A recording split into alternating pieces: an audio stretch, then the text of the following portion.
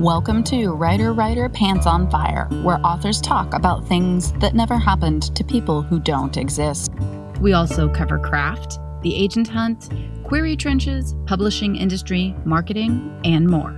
I'm your host, Mindy McGinnis. You can check out my books and social media at mindymcginnis.com, and make sure to visit the Writer Pants on Fire blog for additional interviews, query critiques, and more at writerpantsonfire.com.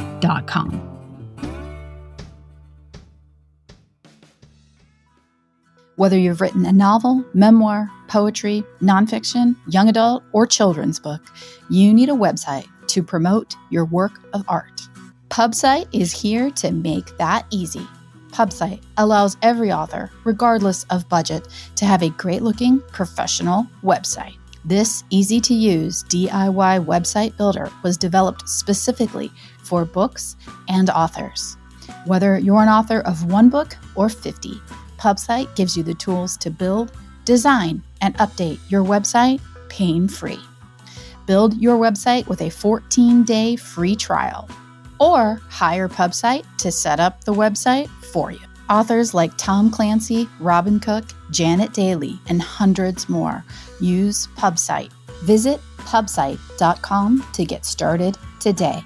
That's pub-site.com.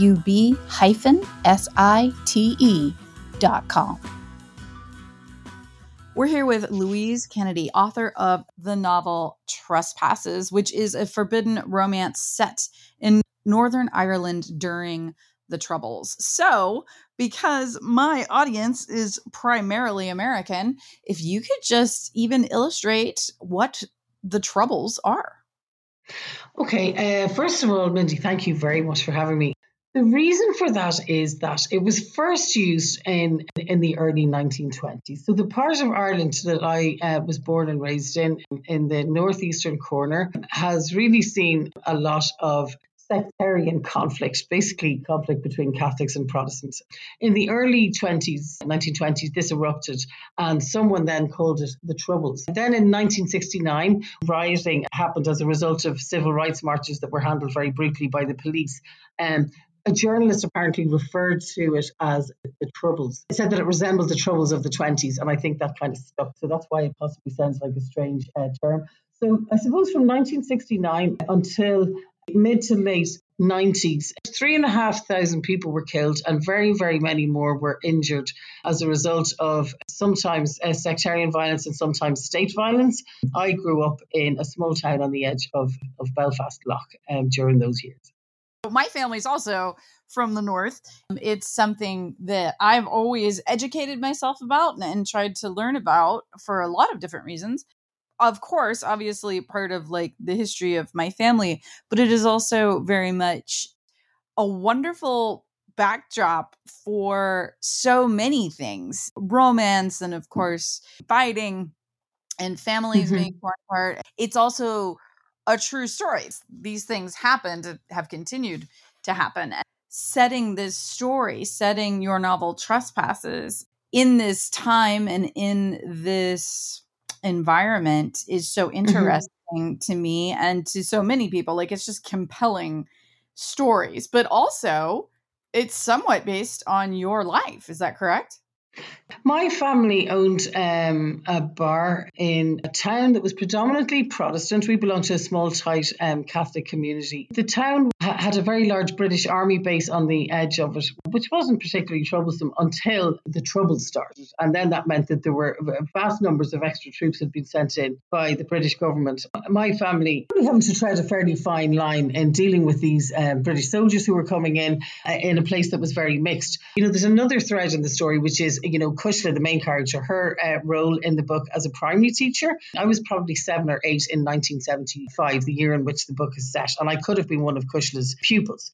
So the school day, that the children in her class have is very much like the one that I had. The story is completely fictional, but maybe to compensate for that, I felt it was really important to make everything else as true to what those days were like as possible. The news reports in the book correspond with what actually did happen in the news on corresponding days in 1975. All of those other aspects of the world, I tried to make them as real as possible.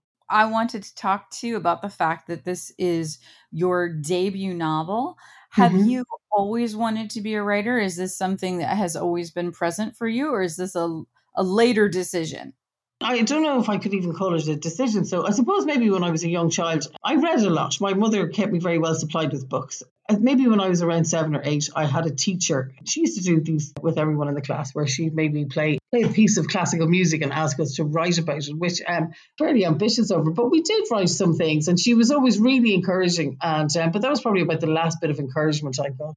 I borrowed money and trained as a cordon bleu cook when I was about 21. And yes, I spent nearly 30 years cooking and running restaurants. I always read a lot. But when I was 47, a friend of mine asked me to join a writing group with her, which I thought was a ridiculous idea. But I went along and tried my hand at writing a short story. When I brought it to the group, they were insanely encouraging. And so Trespasses is your debut novel. And you already mentioned, so you were a child in the 70s Mhm. when the Trespasses is set. So you're now in your 50s and Mhm. you've written your debut novel. So what is that like? Well, it's sort of great, I have to say. I've had people ask me before, and I think there are some people who are of the opinion that maybe publishers are only interested in youth. And I really didn't find that to be the case. I had a collection of short stories that came out last year. So, I mean, I guess I had a little bit of practice with publication with that.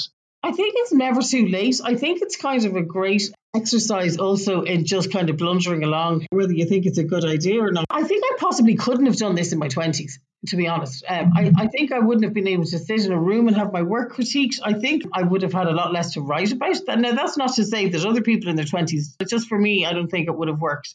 So you think that like life experience for you was such a major part of helping to build that craft? Yeah, I think so. I think all of the reading I did really helped. I think as a reader, we don't just take in story. I think we take in the shape of things and techniques without even knowing what it is that we're taking in. So I think that probably had a huge influence on me. It's probably just about practice as well. The Irish writer Anne Enright said, just treat it like yoga or anything else that you do all the time. If you habitually turn up, there's a possibility that something's going to happen on the page. I agree with that entirely. And I agree very much about reading being a huge part of being a writer. It's always a big part of my life. And that's something Hmm. I like to tell people because obviously you are someone that have extensive training and extensive experience in the restaurant business. You Hmm. are not someone that has training in writing. You don't have like a background or a special degree. I did come to writing late, and actually, the year after I started, I did do an MA in creative writing, and then I did a PhD. But those would have been recent. So I think really what I was trying to do for myself then was I felt that I'd left it very late, not too late, but I felt that I'd left it late, and I wanted to learn as much as possible. So I think maybe very quickly it had become quite serious for me. So I did enroll in an MA when I was 48, and then the PhD the following year. I think maybe very quickly I realised that writing was going to be very important to me, and it seemed very serious. Not that I ever thought anyone would ever pay me to do it, or that anybody would ever publish me. That I just wanted to have some sort of structure around the deadlines and things. For you, it was something that you discovered could be a part of your life and a pretty major part of your life outside of Mhm. your career. I joined a writing group in January 2014. I probably wasn't at a really great place with my kind of life as a chef. So myself and my husband had been running a restaurant for around 6 or 7 years. It had opened during the recession and it just got worse and worse and more difficult. I think things probably had to be fairly bad for me to even consider trying to write. It wasn't that I thought it was ever going to like materially solve any of our problems. I was ready for something that was going to kind of take me out of myself. And I think that writing really did that for me. Hmm. So you're utilizing it as an escape very much. I could sit, in a corner and scribble away, making things up instead of checking the bank balance. It was fantastic. Writers know that you can never have enough backups. Ganzo is a new cloud storage solution where you easily drag and drop your files to your account to ensure your data is never lost. It's also easy to access your files from anywhere on any device, as well as share with family and friends or collaborate with co-writers. Try out the free plan, which offers 5 gigs of storage today by visiting ganzo.io. That's GANSO.IO.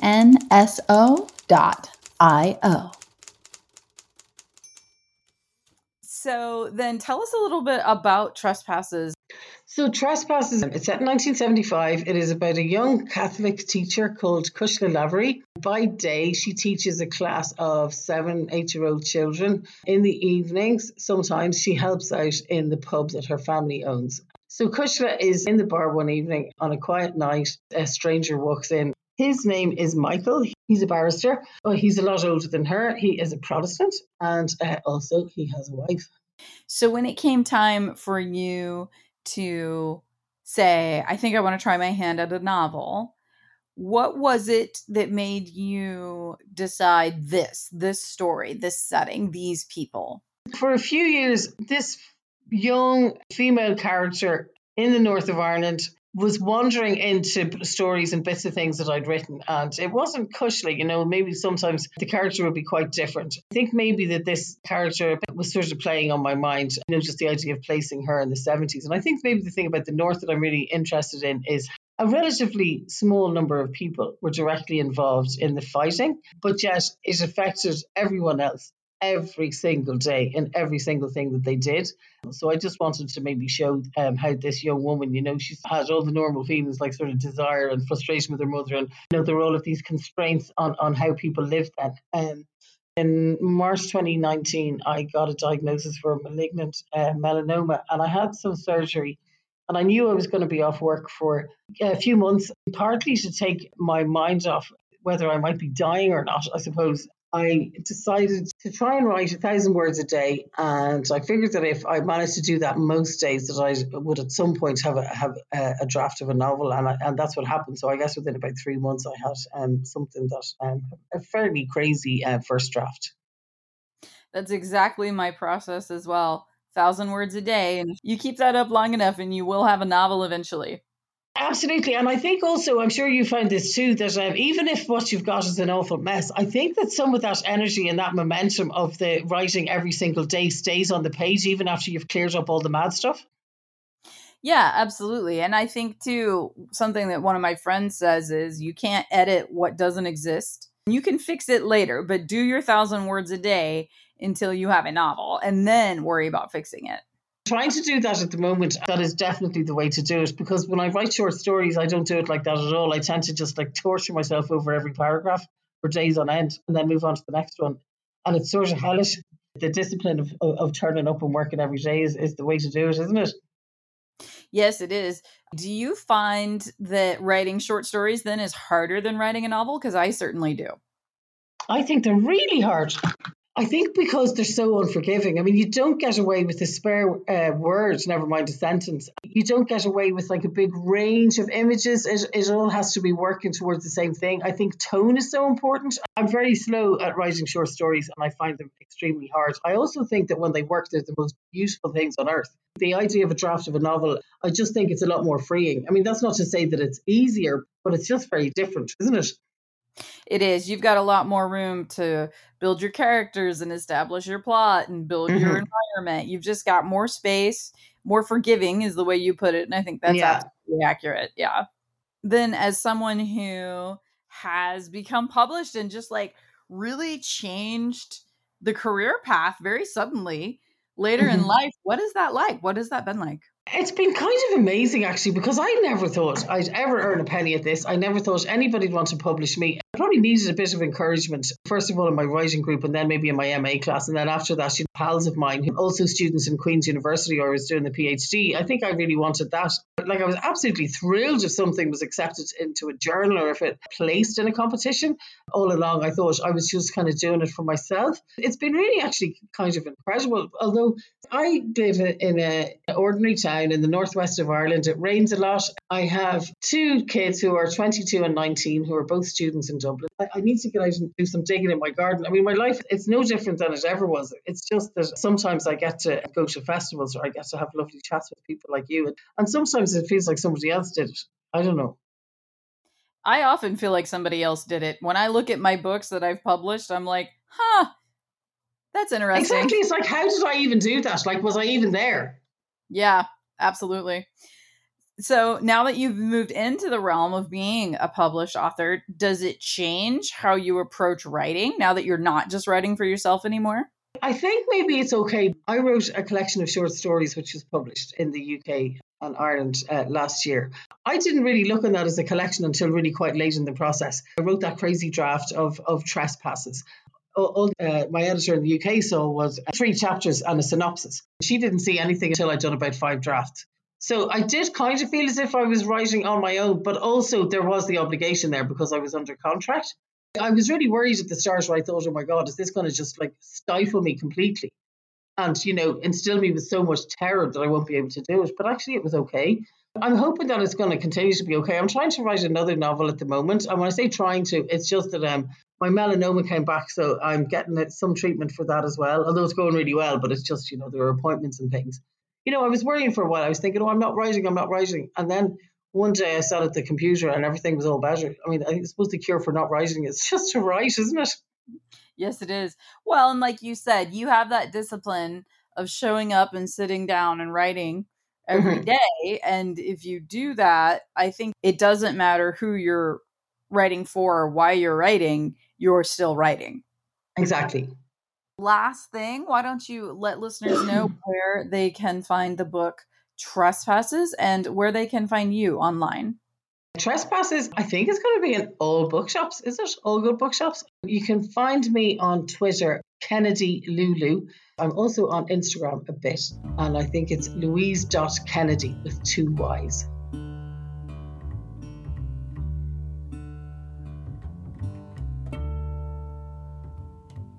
Writer, Pants on Fire is produced by Mindy McGinnis. Music by Jack Corbel. Don't forget to check out the blog for additional interviews, writing advice, and publication tips at writerpantsonfire.com. If the blog or podcast have been helpful to you, or if you just enjoy listening, please consider donating. Visit writerpantsonfire.com and click Support the Blog and Podcast in the sidebar.